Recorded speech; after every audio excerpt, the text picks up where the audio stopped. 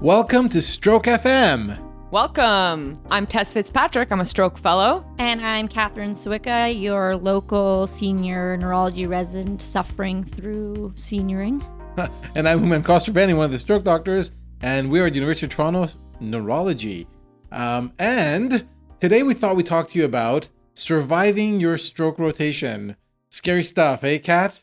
You know, I remember day one of Code Stroke, or covering stroke, and I was at one of the hospitals at U of T, and I was covering for the senior resident because they had a meeting or something, and I was just so staring at my pager, staring at it, waiting for it to go off. And then I go see a patient and in the MRI and come back, and it turns out there were 2 code strokes while I was MRI, and I was in a dead zone.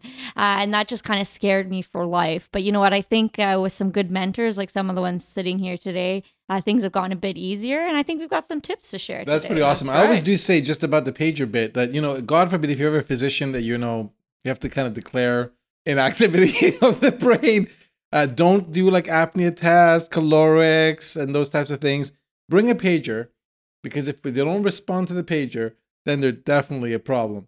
But anyway, just kind We of should put that into the interview process. True. That's right. We have yeah. been conditioned to respond to one Pavlovian. sound and Yeah. one sound only. Yeah. So what is the sound of your pager? Oh, Because God. one Oh, of yeah. our fellow Let's compare residents, pager sounds, actually. Let's see. one of mine, I've That's heard very someone had important, Hey yeah. Jude on theirs. once. What? Mine Oh, is wow. pretty standard. Actually, I'm very proud of this, you guys. Oh, I left geez. my pager at the hospital. Wow. See, So right this now, I is think- this is how desperate I'm actually I am. on call right now.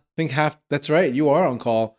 I think, That oh my That's God. piercing. Oh, That's piercing. Let's try like Gets other you sounds. out of bed. Let's try other sounds. Like there's other choose alert. Here it is. So the one I use is this one. Hang on. No. Not this one. Not this one. I use this one. that one's gentle. That's like, standard. hey, That's hey, gentle. come on. Yeah, but the one we all love. And, No. oh my No. God. Stop. Yeah, that's the very worst one. stressful. So this is Wow, probably if the any worst. listener has sat through this Yeah. and made it through without turning us off, Yeah, we probably all have the congratulations. same thing. This is the Oh my goodness. That's right. They suffered through that. So let's just forget about those pages, eh? Yeah. So what if their first page? Let me just turn this thing off here. What if your first stroke code was a text message? Would that be better? What if hospitals emojied us like code stroke happy face? Or like half a happy face, you know, depending if it was a left-sided stroke or a Oh my right-sided God. face. yes. I believe that the emoji con people need to come up with emojis that represent stroke emojis. syndromes. Yeah, it's Why not? Why not? discriminating. Yeah, it's not to, discriminating. yeah. Totally. Um, Wouldn't that be awesome? The intelligent automatic assistant texts you with ipsilateral or contralateral, like the Yeah. correct weakness in the emoji. Yeah. With But, like ptosis on the other eye, and you're like, speak- they have a dissection. Speaking of tips and about this, I really have to say one of the tips I have on day one of coming onto stroke is clarify your rights and lefts. The number of times that you get a different right or a different left from the EMS or the family, it's critical because that's really going to frame what you're looking at on that CT and those heart racing moments when you're looking at it, looking for any early ischemic change. That's, I think, my first tip is really spend the time to really get the right history and the right side. I don't know how you guys feel about that, but Yeah, I've been I mean, burnt I in the always past. check in the morning, like, yep, right, left, you know, make sure there's no right left confusion and Yeah. stuff, and then move forward from there, and then You can yep, clarify it does your matter. shoes are on the right foot. Exactly, same color socks or whatever. Excellent. No, it's true. It's true. It is an anxiety causing thing, the stroke service, right? Because many of the stroke services in various shops in Canada certainly are running multiple services at the same time. Like if you're on medicine, you just deal with your floor and you might get admissions to during the day, but there's an admitting team.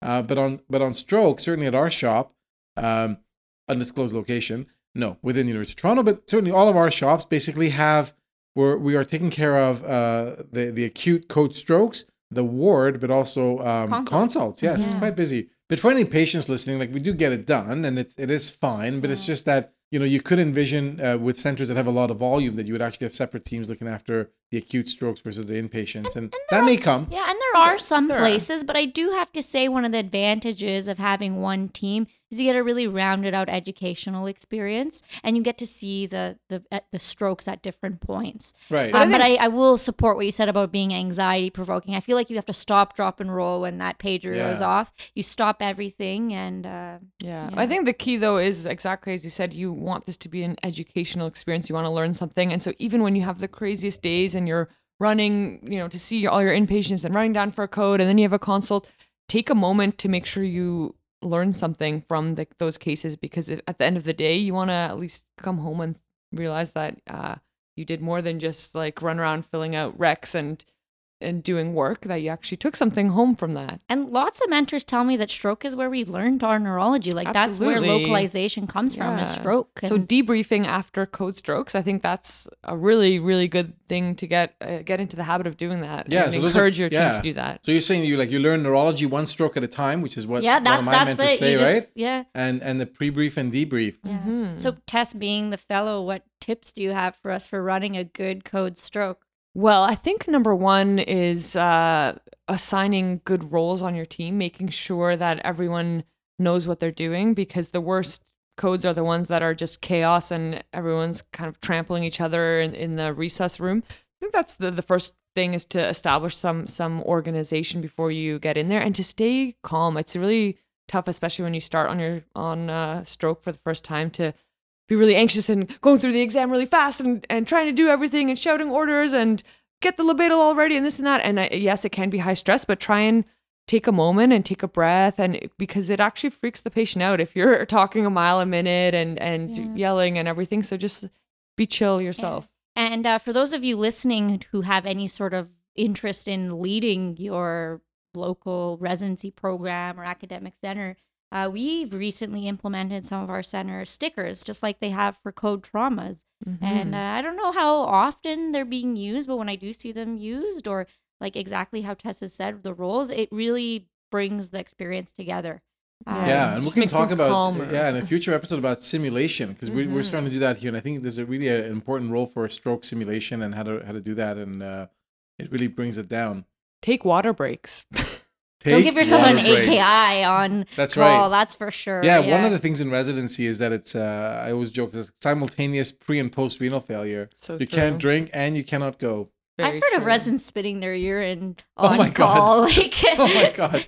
What? yeah. That resident needs more call. Yes, More pages. exactly. More pages. Stroke FM, where you get all of the cool information about stroke for trainees across the world.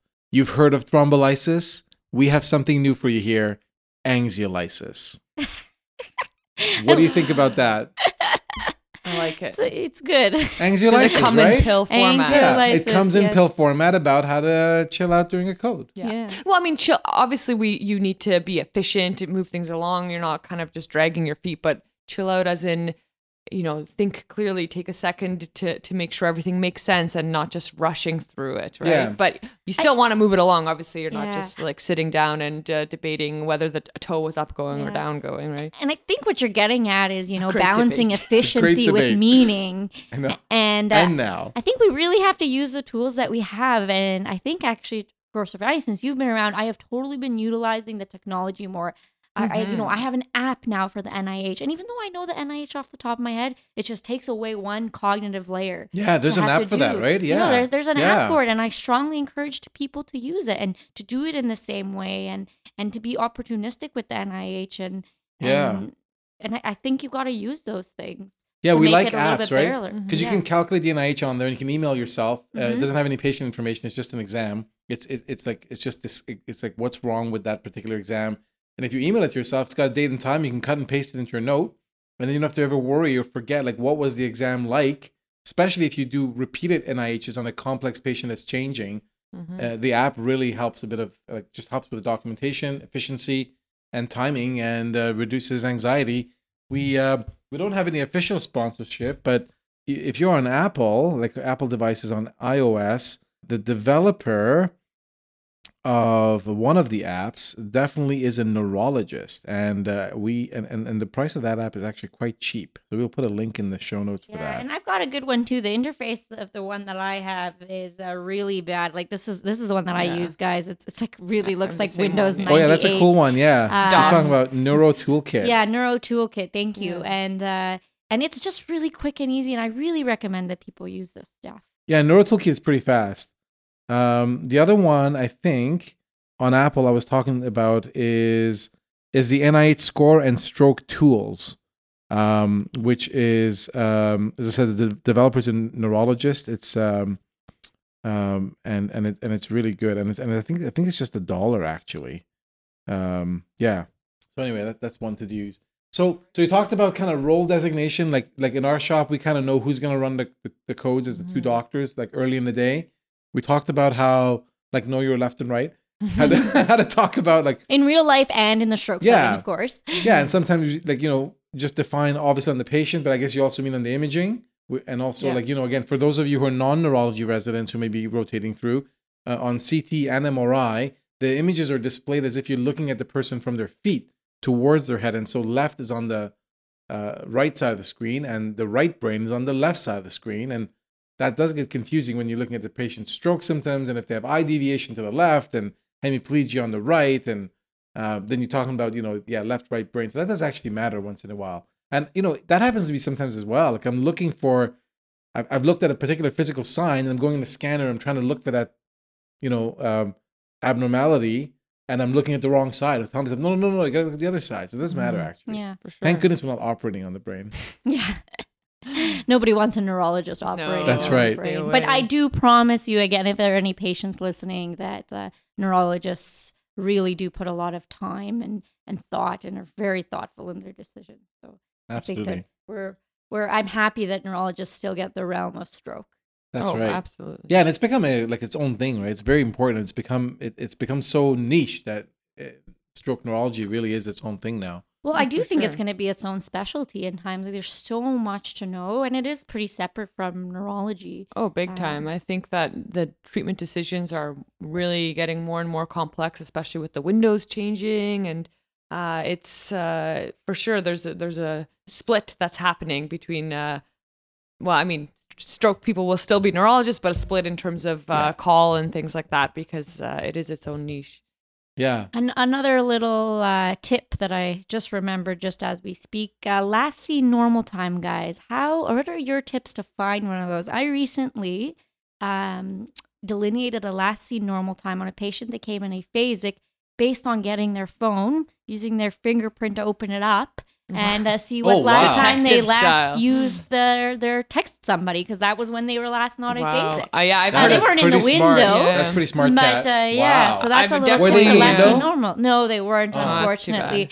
At least not based on what I Although, found. what is but the it is window something to these think days? about. You know, it's Yeah. changing. That's a whole different topic. But I've definitely heard of patients who the time is determined based on something they put in the oven X minutes ago. So clearly they were coherent enough to like stir something and put it in the oven and start the timer. That's interesting. Yeah. Was that person and in it the wasn't window? burning yet. Yeah. So Oh, they were in the window. Thanks to the right? oven Yeah. timer. Yeah.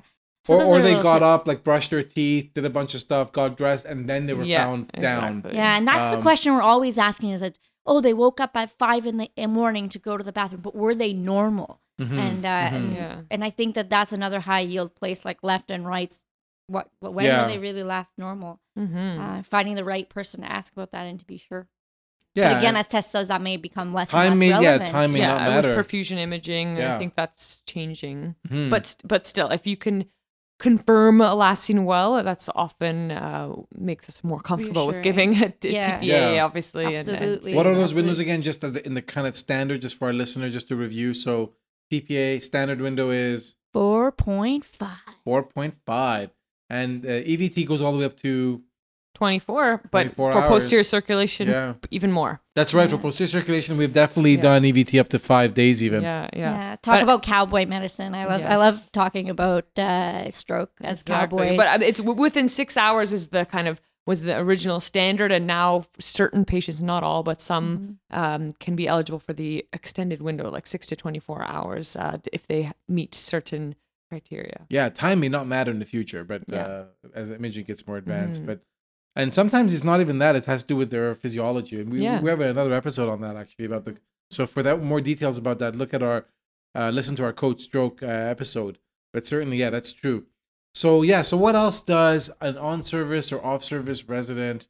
What are some other tips and tricks that'll give them some anxiolysis? One of them is to listen to this podcast before coming to your rotation. I just got the anxiolysis. Oh my I God. love it. Wow. I love 10 it. minutes later. I know I sounded smart for a that's little bit. I just blew hilarious. my cover just now. At least I'm honest though. That's right. Maybe it's just the coffee I'm kicking in. That's right. Yeah. What else are we doing? I think the reality is, and I know this is going to be another podcast too, is about burnout, and stroke definitely is a place. You've got really high turnover with patients. We don't get to see the patients when they do well. As soon as they start to do well, they go to rehab, and we don't get to see them again. And I think we have to remember the role that we have, and remember that we're people too, and we need that bit of validation and that push. And I think you need to keep morale going amongst each other. Make sure to notice the things that your team members do. So, no, I might be preaching to the choir, but I felt like this was a good avenue to say. No, I think that's a good point, and something that we should keep discussing in all aspects of medicine, but in stroke, we do have, there's good outcomes for sure, but there are some patients who don't do well, and it's sad, and it's, you're a human, you're compassionate as a physician and you care, but it's important to maintain that human aspect without letting it take over your life emotionally, so that you don't go home depressed every day too when you see some sad cases. So it's important to figure out a way to balance those things. And I think one of those ways is to make sure you keep people human, rather than saying, "Oh, did you round on the left MCA in room that's 2, right?" Exactly. Isn't it sad that we even said it like that? Because you should identify people as, Miss Smith, the one with the 2 daughters who are here from Vancouver or whatever, humanizing them, and making sure you don't forget that aspect, so that you still have your compassion and empathy agree. without going overboard and then going home crying every day, right? Yeah, and in some cases it is okay to cry, and as you said, like, debriefing I think is good. And I think one of the things that we advocate for, certainly, and our team here, is a flat hierarchy, right? Like, medicine is sort of set up with a hierarchical structure, but I think in a team, there's so many events where if people don't listen to each other, things can go wrong. There's like observer bias, or like in resuscitation, sometimes if a person doesn't act or sees something going wrong but won't speak up, it'll be actually very bad. So I think if you have a flat hierarchy, then it makes sense to do a debrief, especially if you had a bad code or a bad situation, bad outcome. It's totally fair to say, you know what, should we debrief about that? If you're the med student or resident or fellow or staff, it's okay to say, let's debrief. And that's an important end of day closure, because sometimes, you feel defeated because sometimes you even do maximally aggressive care and the patient still does poorly. Yeah. And it's not a nice feeling. I love that term that you said, flat hierarchy. Flat I've never heard that hierarchy. before. That's great. Yeah, that's what we need. Absolutely. Yeah. So is there like preparing before a stroke rotation is also hard. People are busy. They get like one weekend off before a busy rotation to another busy rotation. We can't really, I think, and that's why we think this podcast is kind of cool. You can kind of listen to some stuff and learn some things before coming on to a rotation. But in general, the Canadian Stroke Guidelines are a good place to start, or the American Heart Association Stroke Guidelines, if you want to kind of learn about some acute management before coming on rotation. But that's a small kind of piece of They anxiolysis. stopped printing the cards, but they can still be downloaded from the Heart and cards, Stroke. yeah. Those are great. They've got a quick and dirty stroke syndrome on it. They've got an NIH in there. They've got your cookie thief. They've got your aphasia cards. So that's something really quick you can go through. That's a good segue. So to come onto a stroke rotation, one of the key things you do need to know, I mean, no one's expecting you to make a TPA decision or to read like a fancy perfusion, but one of the key things to running a code and examining patients after codes or seeing them on the floor is to do the NIH. So what are your thoughts on the NIH, and how do you anxiolyze that one? There's a lot of anxiolysis that comes on with NIH. And for me, I think it's to remember that it's a tool to get you started, and that, you recognize its limits, but you should at least do it the same way every time. I don't know. I will beg to differ a little bit. I think controversy. Controversy. All right, I like This segment is called controversy. And I know I see what you mean, and it is good, especially when you're starting out. So when you're learning it, to go step by step and not miss everything. But in some situations, when you want to move quickly, you don't really need to start from the beginning and start with your like LOC questions 1 and commands 1, yeah, and then definitely. not get to the, if someone's aphasic and hemiplegic and they have a gaze deviation, you want to add up the fact that they have a high score before they get to the scanner, and that's what matters more than necessarily checking if their sensation is the same on either side. I totally you know what agree I mean? with you there. Like sometimes you can make your exam so that it works also with the nurses. Like if there's a nurse on either side putting in IVs, you can't wait there to check their arm strength and just wait. While they're doing that, you can skip over and do language or something, right? So you can go out of order, and you can, I think, modify it based on the patient in front of you, especially if you only, you're getting there, they're wheeling them to CT, you have like 15 seconds before the CT scanner, and you don't want to hold Yeah, it up. You I do what's totally high agree. yield. You know what I Yeah. mean? But when you're starting out, I think having a systematic approach makes sense. But this is for kind of later once you get more comfortable. Yeah, we'll put a link, I think, on the NIH videos, but I'm sure that there are various sources you can find the NIH. But like what you're pointing out is that you don't need all the details, and it's kind of like an ECG. You can't have ST elevation lead 1 and lead 6. It has to make sense in general. So Yeah. if you see gaze deviation, hemiplegia, aphasia, you probably got an MCA syndrome, and it has to jive with the direction of eyes and things like that. But I also like to jump into the NIH, but just very simple. Like you walk in, are they awake, obtunded? Are they, and then you say, what month is it? How old are you? Yeah. And then open and close your eyes, open and close your hand. That's it. That starts you off. There you get like anxiolysis, relax, and then move forward with the rest of the exam. And just something out of interest from the brain, I think a cognitive neurologist taught me to always ask someone what month it is and then how old you are, Yeah. not the other way around, because they might patients. say the month that they're born in. Yeah. Yeah, don't say the month exactly. they're born in, So just exactly. something a little Yeah. funny there about how Yeah. the brain works. And I think if you don't get a chance to finish your first exam before the scanner, that's okay. You should try and do the whole thing in order after those, so that you have a baseline where you're starting from kind of before your TPA is done or before your EBT is done. So you do want to at some point do a whole one. I just mean that when you first get there, it doesn't always have to, in my opinion, be in order and every single piece. But eventually you do need it. Yeah. So, and usually once you've made your treatment decision, you can take a breath, and then you have a bit more time, and then you can go through it. yeah, right? totally. Speaking of breathing and taking a breath, I think for the anxiolysis component, I think it's often helpful for new residents or people starting a rotation to think about the worst case scenario, scary situations that they might be faced with, and then think about how they might deal with them before they start their rotation, so that I think that dampens the anxiety a bit. So thinking about really scary things in stroke and what to do, like TPA angioedema. That's like, if you're on call, your staff has just left, and then you get called by the nurse that there's swelling going on. I think reading ahead of time how to deal with these emergencies would be so helpful. angioedema. Expand, please. Expand. So in some patients, they can start their TPA infusion and get a bad reaction where they get swelling, oral lingual swelling, which can sometimes compromise their airway. It can be super scary. I don't know if you guys have how much I've you've never seen seen it. it, but I've seen this it is once. It's this is terrifying. giving me I saw once in anxiety resident. listening Right? to this. Yeah. And so if you can think about it and prepare for it, it can make you less anxious if it does happen. But it can happen more in patients on ACE inhibitors, and it tends to be on kind of the same side of the body as the stroke Oh, effects, that's really right? interesting. Oh, Which wow. is so that's if pretty it's cool. if you have left hemiplegia, it tends to be the left side of the mouth and the left tongue, and that's thought to be related to the dysregulation of like the bradykinins and things like that. Once you have pretty cool. stroke affecting the insula and other parts. associated with ACE inhibitors, right? As well. I think another anxiolytic inhibitor. for senior residents that I learned this year is I really encourage my fellow senior residents to learn to mix TPA. It is Nice. a huge Yeah. anxiolytic to be able to do it by yourself, Mhm. and just to get the process going, because I know that, as the leader, sometimes we have to learn to step back, but this is one of those situations when it's like really late at night and your stroke nurse maybe isn't around if you're at a center that has one, or there's like trauma at the same time and you're not in acute part of emerge. Mhm. I think it's a really valuable skill to be able to mix TPA, and also it's really easy. Yeah. Uh, How do you it's guys like- mix it? What's your style?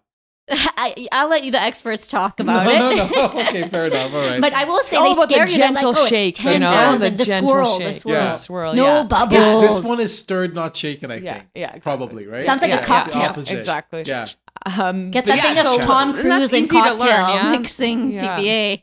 So learn that ahead of time. Learn and what to do in terms of if you have a TPA associated hemorrhage, like how do you reverse that? And so, or know, you don't have to know it off the top of your head, but know where to look it up.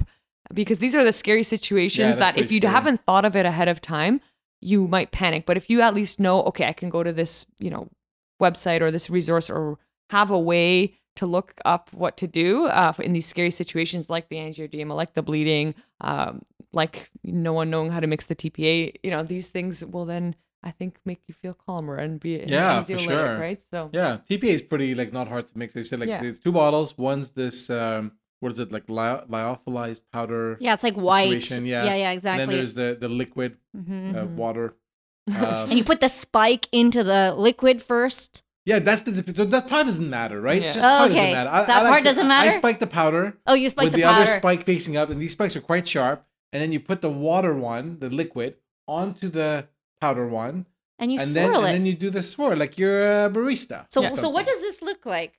This looks like Stir in like the you're pot. churning butter. stir in the pot. Yeah, Stir or in like the you're pot. making like a figure 8 or infinity sign. Well, that's too much. No, Yeah. just a bit of You don't want to shake it though. You don't want Yeah. shaking. No make bubbles like major Yeah. shaking Yeah. agitation. It's like But a honestly, swirling. It's a swirling easy on a desk. and it's a big anxiolytic Yeah. when someone who's not mixing for the first Therapeutic. time, you can do it on Yeah. your own, or you designate a junior resident to do it, or Yeah. whatever. I think it's helpful. Thinking more about Yeah. senior tips. One of the things that I've done this year, which is a little more work, but I think the Aspects course from Oh, University the of Aspects Calgary score, is yes. a really big anxiolytic for me to just kind of catch up. For sure. Because sometimes you're at a site where the radiology resident's not super accessible, and you just at least want to have an idea and a start. And I think that was a big anxiolytic for me. But recognizing that the course is pretty comprehensive and it's not easy, I thought, at least for someone who's Oh, you did not- it, eh? Good for you. Yeah, Yeah. excellent. So, Yeah, but the University it's a of bit Calgary. long. We'll put a link in the show notes. They came Mhm. up with Aspects, which is like a scoring system for plain CT, and 10 is the normal CT, and then we take points off of certain regions that have early ischemic changes. Yeah, so we'll put a link for that self-training thing. We get a certificate that you've done it. Yeah, it's a little worth bit. learning. Yeah, it's worth learning. Those 2 things. I mean, if you come on a stroke rotation and you know how to do an NIH and you're not doing Aspects, that's And great. you know how to mix TPA. Oh my Oh god. Yeah, my we'll God. hire you. You're Hired. hired. You're Hired Yes. for TPA. That's right. Bottom line, you're not ever alone, no matter, I don't know where you're listening or what center you're in, but you're never alone as a resident. Totally, You can always call for help, and knowing when to call for help is also a really important feature to have, right? Honestly, right. Like you need to know Help is when always to call. around. Yeah, you're not Yeah. making TPA decisions by yourself. Your Absolutely. fellow or staff is there, and Exactly. yeah. What if the person is sick? What if you come in? That's another scary one, right? You come Mhm. down, code stroke, patient looks terrible, very sick. What do you do? Ask the emerge doc for help You right got away. it. Yeah. Yeah, I've been in a couple situations near misses recently where sometimes we go into early diagnostic closure. People are having strokes and then having car accidents. And we forget that this is also a trauma patient. So have such a low threshold. Even if the patient looks like they're fine, even if the passenger is there helping you give the history, you gotta involve the emerge docs. I love that. So- Early diagnostic closure. So you're talking about like tunnel vision Yeah, on a cognitive bias. That diagnosis. this is a cognitive stroke, bias. and that's an availability bias. Yeah. as a Yeah. neurology Or the other way resident, around. People I don't come see in it. with other problems and forget that what actually caused the underlying problem, what caused the accident, Yeah. and it Yeah. could have been a stroke or something in the So- first place. Yeah, mimics, think right? about that. Yeah. Yeah, What, do you have a top mimics. mimic? Functional. Ooh. Oh, yeah, that's a good one. I would say the top mimic is emergence of old stroke deficits in the Nice. context of illness. That's the Nice. most Yeah. common one. And then seizure. Yes, Yeah, seizure, of exactly. course. Seizure, yeah. I guess to kind of round things off, kind of coming back to where we're talking about wellness and things. Mm-hmm. I think finding stuff that you like to do in stroke is going to help you survive. Like during the rotation, right? During the like do rotation. something fun. Yeah. Yeah. So in your last stroke rotation, what was something fun you guys did? Related to stroke or outside of stroke? Both? I don't know. For me, I find I love stroke. Obviously, I'm a stroke fellow. It's my favorite thing ever. But I also love neurology and neurological findings and like neuro-ophthalmological findings. And so a lot of the time, our stroke patients, if you really look and have the time to do a detailed assessment, you can find the coolest subtle findings in their eyes, or if you do interesting kind of visual spatial tests for parietal lesions patients, for example, you can learn a lot, and it's pretty fascinating. So that keeps me excited. And Nice. Yeah, we're always learning from Tess on service. Yeah. She'll come up with some sort of cool, neuro-ophthalmological finding, and we're like, There's I knew that for There's sure. so Totally many knew that. stroke syndromes. I guess that's what I would say. Yes. Badger your senior to teach you stroke syndromes, Yeah. and especially all of you internal medicine residents who are writing the big quiz. Mhm. Yeah. The rule of fours, stroke syndromes, so Wallenberg, Weber, all of those. That stuff is high yield, and badger someone to teach you those things because those Yeah. are high yield. Mhm. Badger them, but don't bludgeon them. Just an important pro tip. Badger, not beaver. That's awesome. What else? Make sure you get to sleep on time, Yeah. eat. It's a busy rotation. Take care of yourself, wellness. Do some other stuff outside. Yes. If you like to, do Exercise. yoga, exercise, rock, do something. It's very important. Yeah, I stay think balanced. one of I the just dated myself there. Rock. Make sure you rock. Rock and roll. right on, man. Right on. Yeah. I think for me, it's kind of going back to what you were saying earlier, Tess, about the humanistic side. I like to pick a patient and get to know them a little bit, whether it's if they speak another language, get them to teach me a little bit from their language or something about them. Or, outside of medicine, my favorite thing to do these days are go to improv shows. Highly recommend it. Nice. So Little that's plug my little there. weekend tip for Yeah. everybody. Yeah, that's you, awesome. You have to That's stay great. balanced, or else you'll lose your mind. Yeah.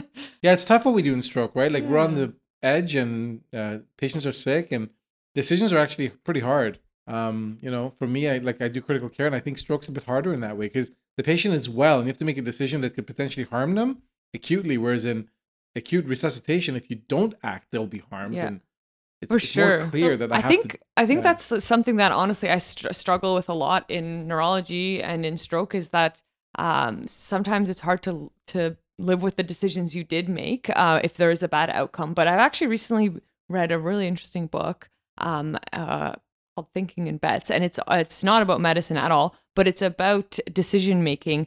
And it's written by this girl who's used to be a famous poker player, and she talks about how, and this is so applicable to medicine, how we in general tend to judge our decisions by the result, even though just by the nature of things, especially in stroke and medicine, you will have sometimes bad results, even if you made a good decision. And so rather than being hard on yourself about the end decision and judging your decision by the result, which they call resulting, actually, even if it was a bad outcome, thinking back, like, did you think through the right steps? Because often you did make the right decision, even though there was a bad outcome. And there is an element of chance in medicine and in life, and to not be so hard on yourself. And honestly, I think that, just thinking about that, it makes so much sense, but we don't often realize that if you ask someone, what's the best decision you made and what's the worst decision you've ever made in your life? No one will ever pick a decision and say it was the best decision if it was a bad outcome, even though it might have been a good decision, right? We judge it by the outcome. So that helps me a lot with my day-to-day, acceptance of the tough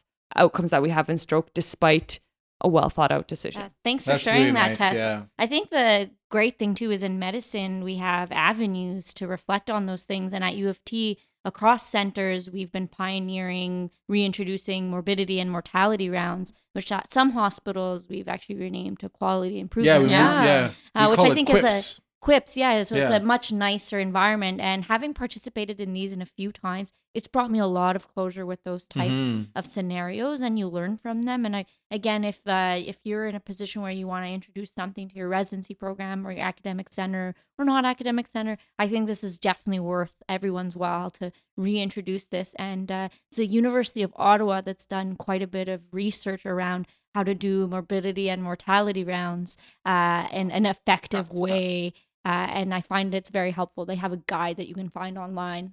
Highly, highly recommend it. That's really good, yeah. And I think the Royal College has something called the Crisis Resource Management book about how to manage acute situations as well. Oh, yeah. Yeah, because it's actually called there's all these aspects of it, like situational awareness, knowing yourself, your team, and kind of being mindful. And then And then how do you manage your team, closed loops of communication, that kind of stuff. So many layers to this job, Yeah, guys. that's What did we right. sign up for? Although Yes. it's exciting to talk about, and It we need to is. talk about Stroke it is the more. best. It's and the most exciting field. It's changing so much. Even since just a few years ago, since I started residency, well, more than a few years ago, but it's changed so much. It's amazing, and you can only imagine what will happen in the next 5 years, 10 years. I remember even interviewing for residency, and the number of EVT cases that residents at some of the biggest stroke centers were participating was probably like, I'm just guessing, like 25% of what we are involved in now. So yeah. But for all those listeners out there, even though I sound like a stroke nerd and I'm hanging out with stroke nerds, I'm not, but I still really support this field and, You are a and being stroke nerd. interested You are. to We'll it. convert you. We have time yet. That's right. My subspecialty interests will remain undisclosed. That's right. That's right. That will be for next episode. Awesome. So that's a good wrap up of some tips and tricks about how to stay alive and human during your stroke rotation and take care of yourself. Right. That's right. So we will catch you next time. On Stroke FM. Whoop whoop.